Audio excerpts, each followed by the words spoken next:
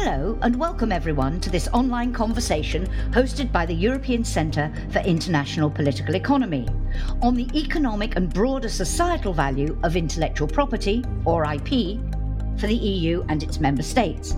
My name is Jackie Davis, and today I'm very pleased to welcome Nathalie Mole to this conversation. Nathalie is Director General of EFPIA, the European Federation of Pharmaceutical Industries and Associations.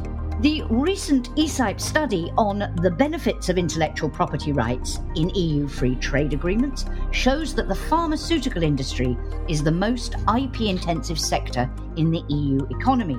So I'm delighted to have the opportunity to talk to Nathalie about the relevance and importance of intellectual property for an innovative pharmaceutical industry in particular, and for healthcare in general. Nathalie, a very warm welcome to the podcast. Nathalie, in another podcast for this series, I spoke to Luisa Santos of Business Europe, and we talked about the EU's industrial strategy and its relationship to this whole issue of IP rights. But your sector has another strategy also to look at, the pharmaceutical strategy. How important are both of these strategies for the pharmaceutical sector, and how do you see the connection between the two? Well, thank you very much, Jackie, and it's a pleasure to be here. It's also a pleasure to be working in this sector at this moment in time where, indeed, as you mentioned, the European Union has an industrial strategy, a very ambitious one, and at the same time a pharmaceutical strategy that is supposed to fit into that includes also a review of all our legislation for the first time in 20 years. So it's true that we focus very much on the pharmaceutical strategy because it has the dual objectives of ensuring a strong competitive pharma industry as well as improving access to medicines in Europe.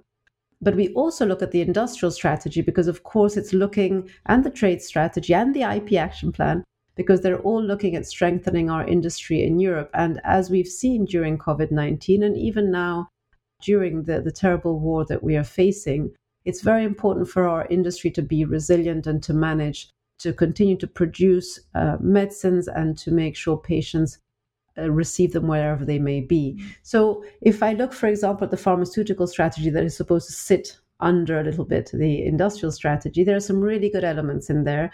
There's a focus on unmet medical needs such as antimicrobial resistance, or AMR as it's known, and some proposals to improve the development of antibiotics with push and pull incentives. At the same time, rather surprisingly, there are some proposals in the pharma strategy to reduce IP and erode intellectual property, or even connect incentives to market launches, which generally happen about 15 years after you've invested in IP, or transparency of R&D costs, with an objective of increasing access to medicine. So at the moment, when we look at it, we can see the dual objectives, but it seems that we mix those objectives together when we try and give policy solutions. And while we completely want to increase access, and we have even some proposals that I'd love to share with you in a little bit on how to do that, we don't think that weakening intellectual property and weakening the attractiveness of our region for investors is the solution, quite the contrary. But Nathalie, do those two things have to be mutually exclusive, i.e. the strong competitive industry and improving access? Can they be achieved at the same time? Is there a way of doing it, or is there a tension between the two? No, on the contrary, I think they're completely complementary. And the good thing is we all have the same objective, which is wonderful and quite rare.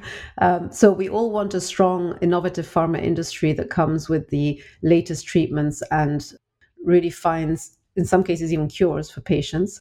And we also want to make sure that those cures and treatments reach patients. So they're the same part of the 15-year life cycle of a medicine. And it's just that at different moments of that life cycle, you need different things. So at the very beginning, you need investments because it takes 15 years to produce a medicine. And the odds of getting it right are about 10,000 to 1. So that's quite a big set of odds. And to encourage investors to invest in that kind of in those kind of odds, you really need to make sure you have a very attractive investment package. And that includes very strong and predictable IP, which we've always had in Europe. In the last 25 years, we're seeing that our attractiveness is reducing, not only lagging behind the US as you might expect, but even China. So we really need to make sure that at this moment when we are revising our legislation because of the technological advances, we make sure that investment attractiveness is still there. So that's one end, the years, the first years. Then if you look at access, the reasons and availability, if you like, of medicines in our 27 member states, we've studied a lot the reasons why there are differences in access, why in one country it takes longer than another, why in one region sometimes it takes longer than another. And we found about 10 reasons. None of them have to do with IP or investments, if you like. They all have to do with, they're all multifactorial. Some are responsibilities of industry, some of member states, pricing, reimbursement, regulatory, whatever.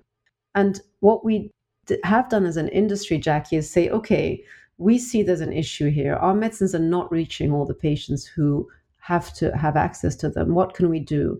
And what we've done is actually come forward with a commitment as an entire industry to file for pricing and reimbursement in all 27 member states, which is not necessarily the case today. And we want to do that in a time-limited period. So maximum 2 years from the authorization of the medicine, we want to have started pricing and reimbursement discussions in all. But as I understand you, Natalie, therefore, you would say trying in any way to reduce IP protection is not part of the answer to this problem. It's mixing two different issues that should not be conflated.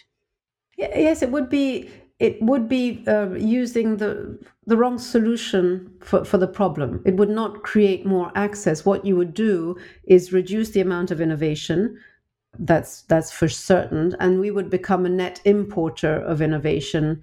We'd stagnate in terms of innovation. That would not do anything in terms of increasing access for patients. So we wouldn't solve the patient access issue, and we would definitely not meet the requirements of making the industry competitive and catching up with the other regions. So it's really concerning, if you like, to look at that kind of solution for a different kind of problem. And if there are solutions, and there are, because together with our commitment, we'd also like to have an online portal to make the commitment very visible so people can follow the access of these products on the 27 markets. There are really very tangible and predictable ways of improving access.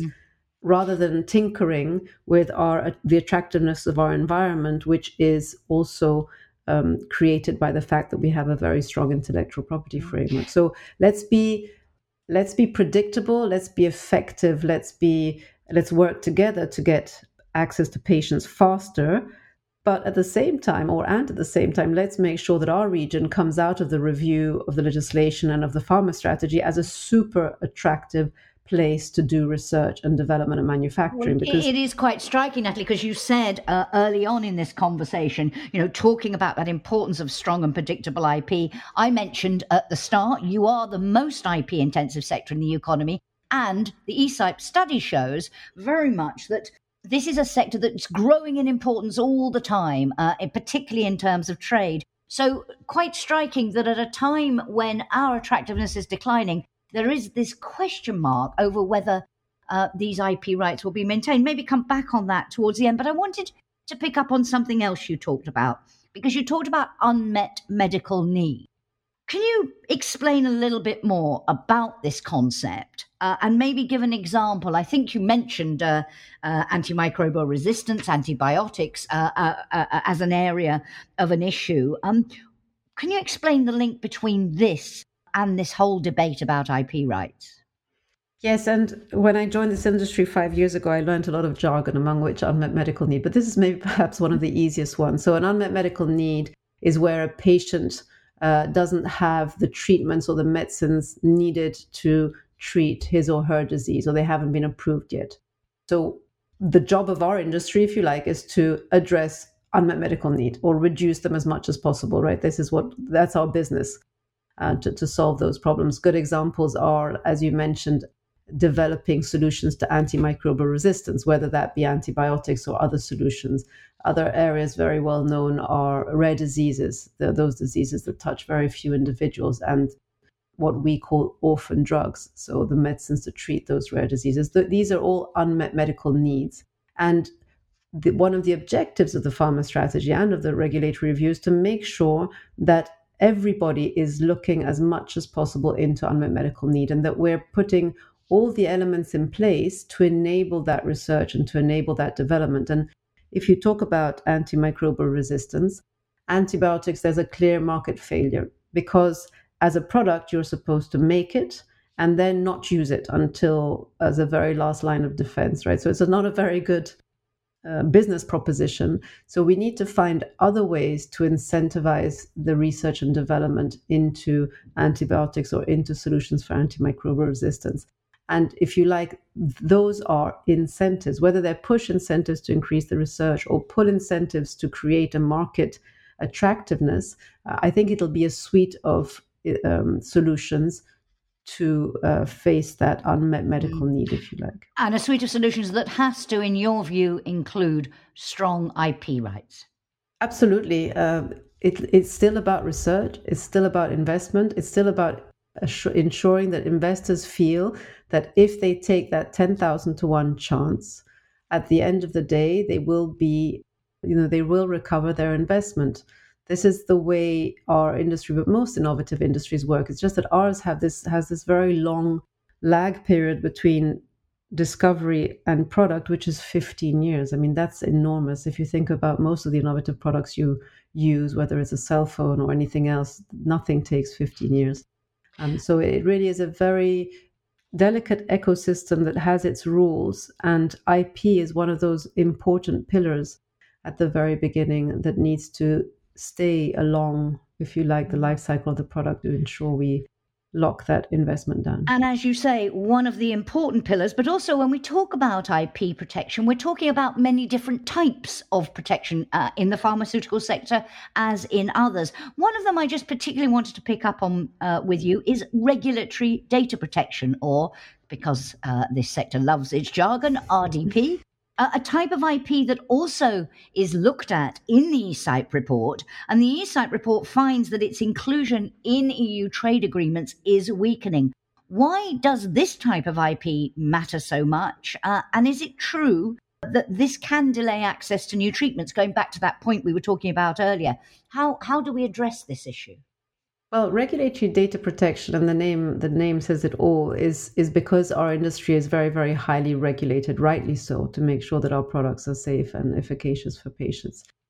So it's about protecting the data that is submitted for the approval of a medicine. So to obtain a marketing approval of a new medicine, a company has to hand over all its confidential regulatory data. So all the information about the test, the clinical trials, etc., and, if you like, to the regulator. And this makes the information public. It's a very transparent process, and it reassures everybody that everything is being done correctly. But if you have that data made transparent, you risk it being used straight away to copy the research and produce something very similar. So regulatory data protection allows the owner of the data to avoid competition from other companies who have not spent any more for the research to use and copy the data. It's limited in time, and it's very important. It's an important part of that IP framework that reassures investors that once the dossier has been submitted, the product will not suddenly be copied by somebody else and they'll never get a return on investment. So it's a different kind of IP. It runs in parallel with patent protection.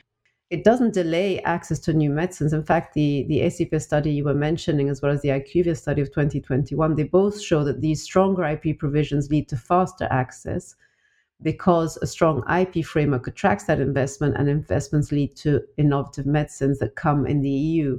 And why is that important? Because when you develop innovative medicines in the EU, you also do the clinical trials in the EU. And clinical trials for up to thousands of people mean that those patients get access even during the trial. So even before the product is approved, European patients involved in clinical trials already have access. So that's the fastest possible access you can get, if you like.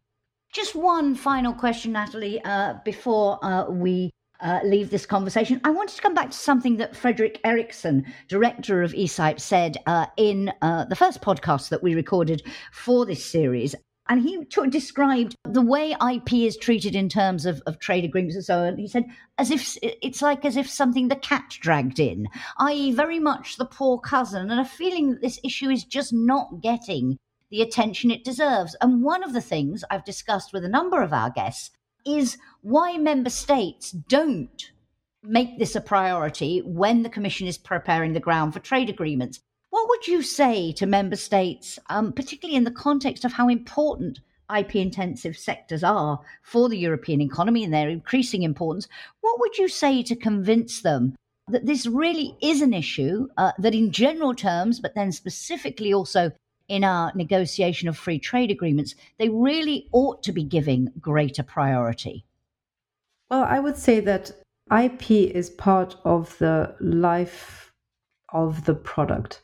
If we want to have a strong industry in Europe, also for SMEs, IP is essential in order for them to attract investment. So if we want to do what we keep saying, which is having a flourishing SME community, but then that the SMEs grow into bigger companies, we need to ensure that they are able to trade on an equal footage. And that means that also for SMEs, there needs to be an SME chapter in those free trade agreements and very strong IP elements that match the IP existing in the EU. Otherwise, we are all exposed, if you like, to different rules in different places. And I think it will weaken our ability to innovate globally and to be a leader, which, going back to the beginning, the industrial strategy and the pharma strategy are both saying that they would like to boost the competitiveness of this industry. So link that to the trade strategy, link that to the FTA agreements and the preparations, and always ensure that innovation, including IP, are elements considered in those negotiations. These things all have to fit together. We also have an IP action plan at EU level. So as I said at the beginning, this is the best possible moment to be working on this because all the strategies and the initiatives are happening at the same time.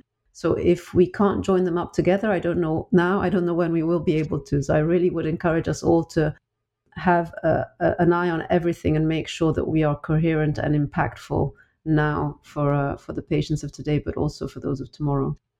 Natalie, and thank you. And as you say, best possible moment to be working on this, so also the best possible moment to be discussing this with you. Thank you so much. It's been a real pleasure talking to you. Over the next few months, we'll be unpacking the findings of this ESIPE study through a series of activities, including events, podcasts like this one, and blogs that allow a range of experts to share their views.